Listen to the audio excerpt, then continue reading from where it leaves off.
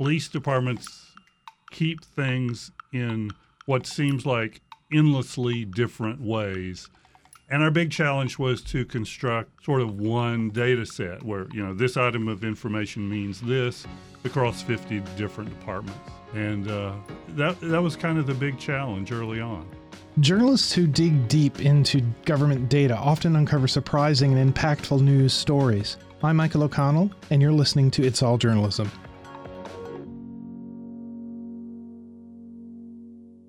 Welcome to It's All Journalism. I'm Michael O'Connell here with another podcast about digital media. Ted Mellnik and Stephen Rich are database engineers for the Washington Post and part of the team that produced Where Killings Go Unsolved, a deep dive project that examines the arrest rates of over 52,000 homicides in 50 large cities in the U.S. In their time at the Post, they've worked on a number of large-scale investigations, including the 2016 Pulitzer Prize-winning coverage of police shootings in America by the Post. Welcome to the podcast, Ted and Stephen. Thanks, Michael. Thank you. Okay, so as a way to introduce who you are, could you sort of each, take a turn, sort of describe what it means to be a data reporter, data journalist at the Post? Government records have a lot to do with journalism, and it used to be the business was going through filing cabinets and looking for reports and forms, but now all that's kept on computers and databases. So, if you're going to do reporting these days in some kind of depth, a lot of times instead of asking for paper records, we're asking for data files. And we have to be able to read them and analyze them and figure out what they mean. So how about you, Stephen? So I see our jobs as sort of the context providers for the stories that we work on. The reporters that we work with, they find interesting anecdotes and they go deep and report them. And our job is to say how often this is happening, whether or not they're part of a trend or they're an outlier, and being able to provide that kind of broader meaning to readers so that they understand what it is that they're actually reading. So you must have really enjoyed working on this particular project, I imagine. It was fun when it was over. Actually, it's not over. We enjoyed the challenge very much. So you say several times, or it is said several times throughout the article, that the data that had been assembled was more detailed than, even what the FBI is able to report. 10 years of data. Could you sort of speak to that about, what made your data so rich? The whole reporting something that is deeper than the FBI thing is something that Ted and I are both this is old hat for us. With the police shooting stuff, we did the same thing. With this one, it was a little different. The police shootings data had problems in that there was an underreporting of the actual events. And the biggest problem with the FBI's data in this case is they don't know how these cases were resolved. So whether or not there was an arrest or an exceptional clearance, for example, where somebody died after killing someone. And they also have literally no idea where these things happen other than the city. And so what we wanted to do in this case was to take a deeper look specifically at where homicide happens. We all focus on Chicago when we talk about homicides nowadays. And so we wanted to be able to say, where in Chicago are there specifically issues with this? And we wanted to look at this other problem, which is arrests and homicides, because most of the time we talk a lot about the homicide problem being that it's going up, which is generally speaking not true. It is in some cities, it's not in others, but there is a serious problem across the board that the homicide clearance rate is going down and the homicide arrest rate is also going down. How did you gather your data? I think I'll just ask that simply. It was kind of a painstaking process because there's no central place where this is reported. So we had to go to all the different police departments and make requests. And we asked for items of information that we thought they had because they were probably reporting it some way or another. Stephen took the lead in getting all those requests out there. And as we got started more than a year ago, I started looking at the data coming in. And one thing we discovered was that police departments keep things in what seems like endlessly different ways. And our big challenge was to construct sort of one data set where, this item of information means this across 50 different departments. That was kind of the big challenge early on. We did a podcast probably about a year ago. ProPublica had a project where they were looking at hate crimes. Mm-hmm. And, you know, when they started looking into this reporting of hate crimes, they discovered very quickly that the FBI had different types of information, that localities had different types of information, different interpretations of what, you know, constitutes a hate crime, at least in a homicide, I guess. Everybody kind of knows what a homicide is. But the thing that I find fascinating about this report is this decision to do it, you know, tie it to a location. I mean, we speak in generalities about a city, but you're actually looking at, you know, city blocks almost, and neighborhoods at the very least, and, you know, what the number of homicides are in particular areas in a city, and what the case closure information is. You know, at what point did you kind of make this decision that why don't we break this out and look into it as a location type project?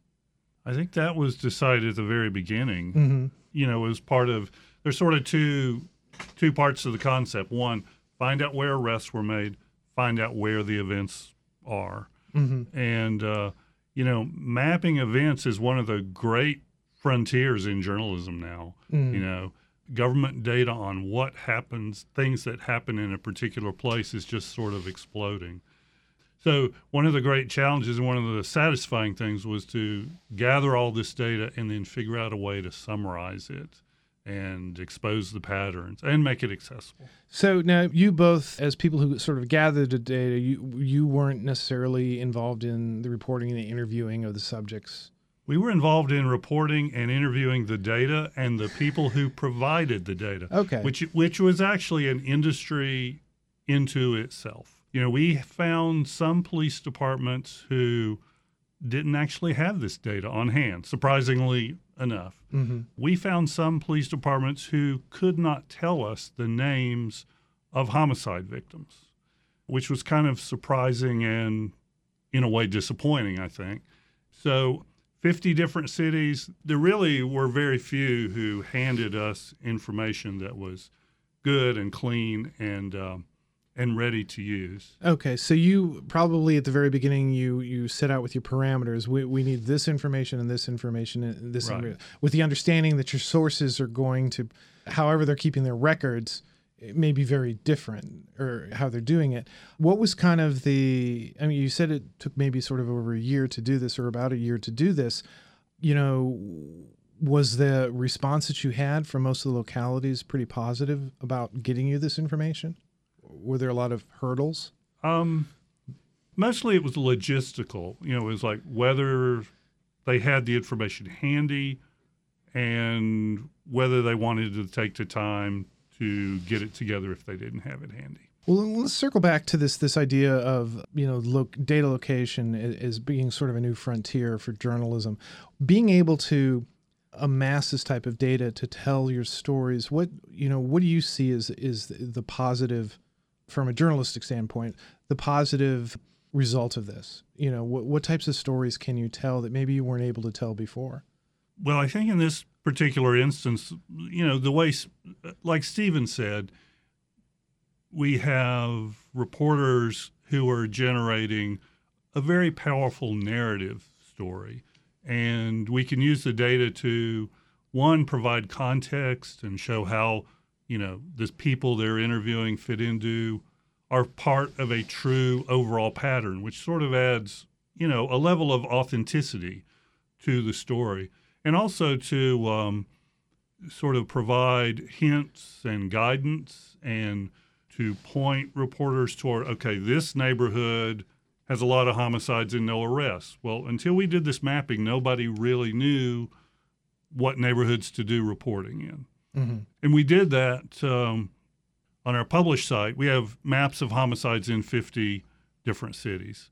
We also had an internal version of that tool that we started more than a year ago, that was even more detailed, that the reporters could go in and explore the data. So were the reporters involved from the very beginning? I mean, you know, how did this sort of like spring out? Was it a data question, or was it a reporter question? Go on. So a couple of years ago, a few of us did a rudimentary version of this in Chicago, in which we did not actually map it. We just figured out, we basically mapped the points to figure out which neighborhoods they were in, and then figured out which neighborhoods had the lowest arrest rates. And so we did a story about the neighborhoods in Chicago where murder was effectively legal because they were not arresting anybody for it. And so out of that sort of sprang the question of what would this look like in other cities? Because like Chicago is basically a city where if you get murdered, you have a very low chance that it's going to get solved at this point. Their homicide clearance rate is under 20%. And so that was not as interesting as us to some of the ones where maybe they have a higher clearance rate, but there are still pockets in cities. And so we wanted to try and figure this out at a large scale, which is when we had a meeting and figured out how we would sort of approach this. Okay. So as this data came in, was there anything that sort of jumped out at you, maybe immediately over time that sort of surprised you? Theories about questions to ask and look for. So, for example, the racial disparity was sort of an obvious question, and it was sort of surprising how widespread that was across 50 cities. I think one of the things we learned was when you make this map and sort of look at and I have a wall in my area where I've got 50 paper maps pasted up there. So you look at these maps with the high and the low arrest rates. Well, you've got some cities like Chicago and Baltimore where everything is low arrest. They don't seem to make any arrests anywhere. You have some cities like Richmond where it looks like they arrest in almost every case. Then you have other cities where you have large areas of one of each that are not far apart. So what makes that difference in the same city with the same police force, the same budget, the same number of detectives, people who are neighbors with each other? I think that's one of the fascinating questions. And then we have other maps like where there's sort of this speckled pattern where you have like little tiny high and low arrest rates, which suggests that asking a question about, well, is there some sort of street corner effect, like a type of establishment or something where, people who with weapons tend to gather or something like that? I guess one of the things we hope people will do will look at these maps and help us out with some of the factors and forces and influences that may be shaping these vastly different patterns across all these cities. Yeah, the thing about the story, and it is pretty amazing, the maps tell so many different stories on them.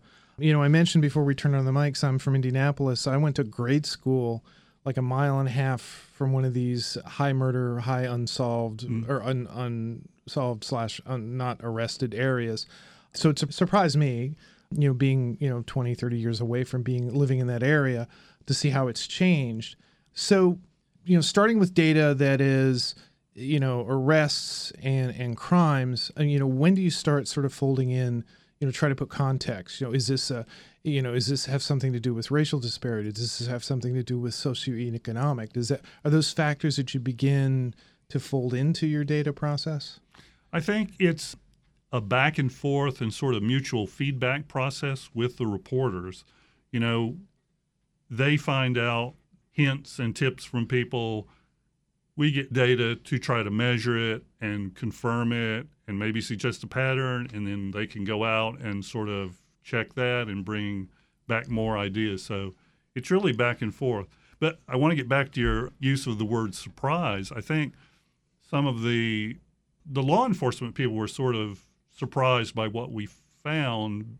One reason was they tended to take a very short time horizon. They're interested in, okay, is homicide going up now compared to this year? By looking at a decade of offenses, that we showed them a picture, and people who live in those cities, a picture that really nobody had compiled before. One of the takeaways I have for the story is, this is this data that you provided, the stories that are told in your project really kind of only scratching the surface. There's so many other things that I could see just, year in and year out growing as more people begin to understand what's going in those neighborhoods. There were interviews of police officers and the way that they interacted with the community who may have had a higher incident of solving these crimes. You had family members talking about the impact on their lives, at community people talking about how they're trying to change things. There's just so much rich stories that can be told just around this data. I guess you'll have to keep reading the Washington Post, I know. Michael. I know that's what this is all about, Yeah. to keep the Washington Post And I afloat. want to make sure people know that if they want to find these stories, they can search Washington Post and murder with impunity, where killings go unsolved. Yeah, and we're definitely going to have a link to this project, and I encourage everybody to take a look at it. Look at the cities that you live in, but also look at some of the other ones. Looking at Baltimore and Richmond. Richmond was a really kind of an interesting amount of data when you think about how that is compared to the D.C. area. Even just seeing D.C., the different neighborhoods, what you might in your mind have is what would be the quote-unquote bad neighborhoods, but then understanding, well, good and bad doesn't necessarily quantify the fact that homicides aren't being solved in. So how did you guys get involved in data in this type of journalism? I originally went to school for aerospace engineering at Virginia Tech. Enjoyed it, was good at it, did not think I'd like my day job, so I bounced around to a few different things and wound up going to journalism school to do long-form magazine writing. And when I got there, somebody introduced me to the concept of data journalism, which seemed like a natural fit for my skill set, and I sort of just took to it. It was really sort of a niche that made a lot of sense for me. How about you? Well, I started off as a reporter and spent several years at small and medium newspapers. I was always interested in documents, particularly. I've known police reporters, for example, who would station themselves at the officer's entrance at shift changes, and they would chit-chat with officers and get on all kinds of incredible stories. I tended to be a person who didn't talk to quite so many people, but I would go through 400 pages of reports looking for something. So luckily, it takes all kinds of people to do things in the newsroom. And then when this sounds like ancient history, but when PCs first appeared in the newsroom, it wasn't until the 80s. And the idea that we need to look, and the government started producing like campaign finance data and all kinds of other data, census data on CDs that you could look at and apply to your neighborhood and your area. It was just a really interesting kind of boom time when people were doing data-related stories for the first time. And that just caught my interest, and I was really lucky that people I worked for encouraged that and, sent me to training, gave me time to learn things. It's been incredible so far because, you just never stop learning. You don't know what's going to come next, and it's challenging. Yeah, well, and people saw value in it, clearly, in doing this type of journalism. Let's actually get a little wonky. Let's talk about the actual process of assembling the data and the programs that you're using and sort of the strategy that you did use to put together a project like this. Tell me about the beginning steps. What do you do to go out and get and assemble this information?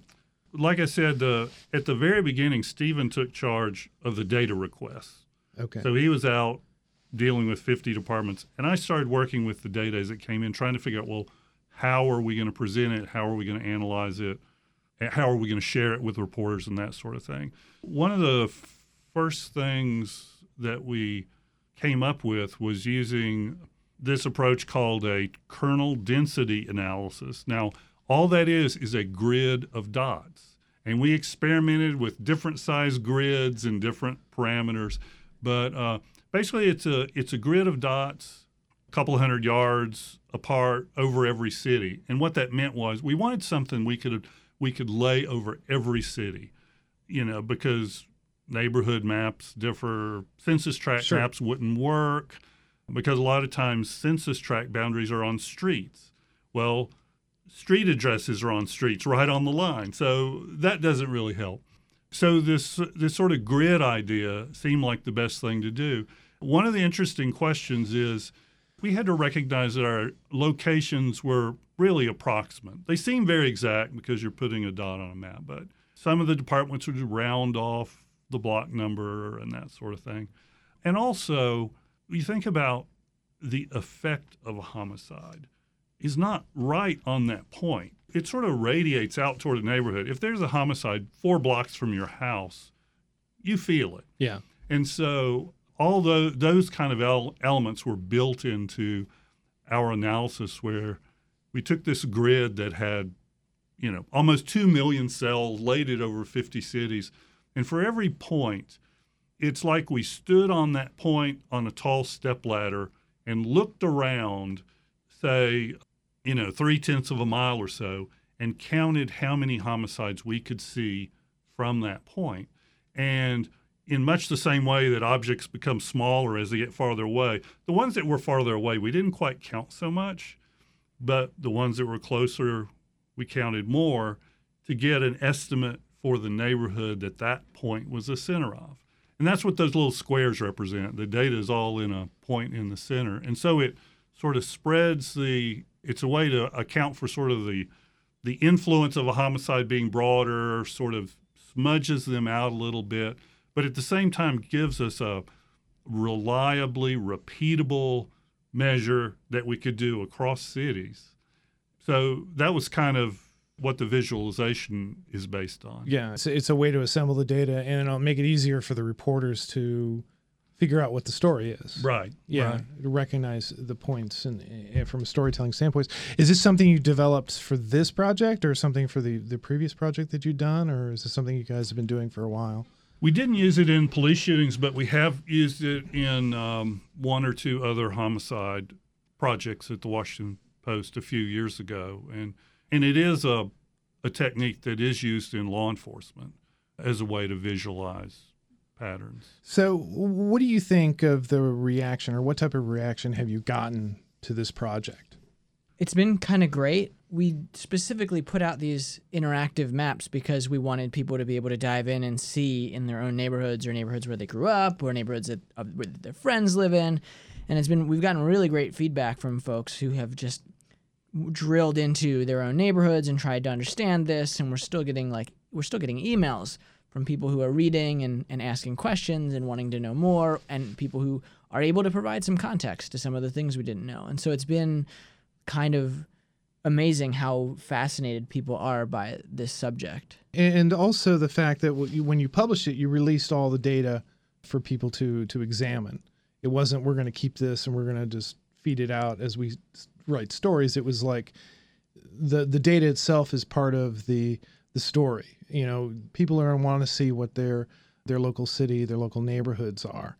Was that a decision from the very beginning that all this data was going to come out at the same time? I don't think we have any choice these days but to be transparent about the data that we're working with, unless there's some sort of privacy issue or proprietary issue or something like that. And really, I hope other people will use the data and do visualizations and analyses that we haven't done yet, and tell us about it when they do, and look for things that we either haven't found or haven't thought to look for.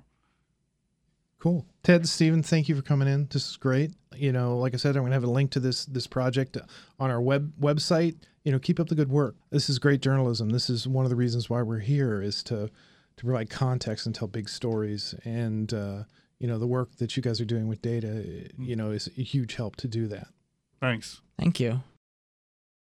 You've been listening to It's All Journalism, a weekly podcast about the changing state of digital news. Find out more about us and download past episodes at itsalljournalism.com. It takes a lot of work to put together an episode of It's All Journalism. Nicola Grisco produced this episode. Amber Healy wrote our web content. Nick Dupre wrote our theme music. Nick Hunter provided web support. And I'm your host, Michael O'Connell. Want to find out more about our podcast? Go to itsalljournalism.com, where you can download past episodes and learn about our Patreon campaign and how to sign up for our weekly newsletter. You can subscribe to our podcast at Apple Podcasts, Stitcher, SoundCloud, Google Play, and Podcast One. It's been a long time since I mentioned social media, but you can follow us on Twitter at AllJournalism, and look for us on Facebook. We post regular updates there and share links that you might find useful. It's All Journalism is produced in partnership with the Association of Alternative News Media. Thanks for listening.